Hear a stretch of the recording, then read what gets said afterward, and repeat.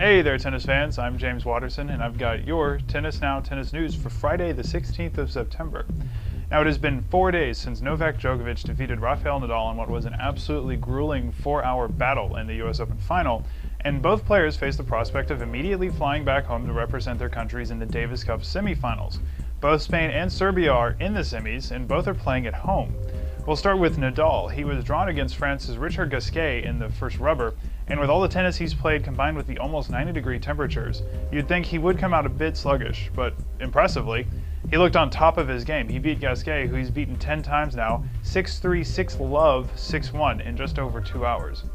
Dominating play was important for Nadal, as even he admitted he was feeling fatigued. He served well, which helped him out a lot, as he lost only 12 points on his serve in the entire match, and he hit 33 winners past his French opponent. He also broke serve 7 times while he obviously faced no break points. Now in the second rubber, David Ferrer turned in a dominant performance of his own to beat Gilles Simon 6-1, 6-4, 6-1 to give Spain an almost unassailable 2-0 advantage. Fernando Verdasco and Feliciano Lopez will try to close out the tie on Saturday when they take on Jo-Wilfried Tsonga and Michael Yodra in doubles. Now, if they don't do that, as things stand now, Nadal will face Simon and Ferrer will play Gasquet. It will be a tough task for France to come back, though. Gasquet has won only 1 in 6 matches against Ferrer, and Nadal has won 4 of 5 matches against Simon.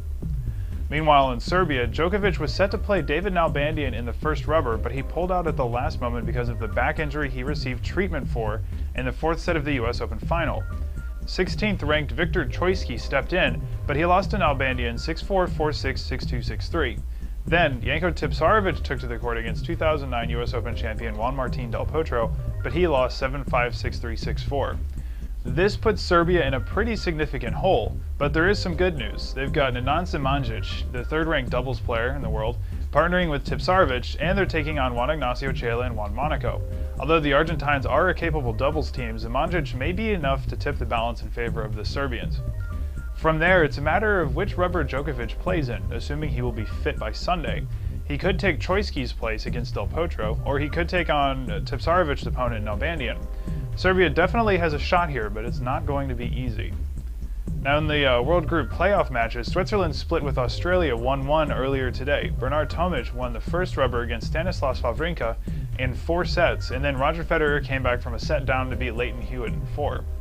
And the Czech Republic claimed a 2-love lead against Romania after Thomas Berdych and Radek Stepanek won in straight sets. Now, you can find a full rundown of all the World Group playoff results on our website, which we will link to below. Now, we've got 2 WTA tournaments wrapping up this week.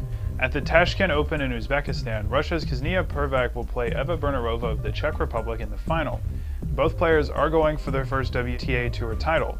At the Bell Challenge in Quebec City, Canada, Daniela Hentikova, Barbora Zalava-Sturkova, and Tamira Pacek are all still in contention for the title.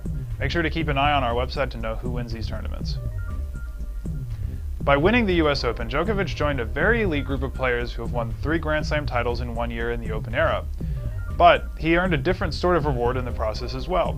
Djokovic has earned $10,609,318 in prize money, which is an ATP record. The previous holder of that was Rafael Nadal, who achieved that mark in 2010 when he earned $10,171,998, and before him, Roger Federer, who got $10,130,620 in 2007.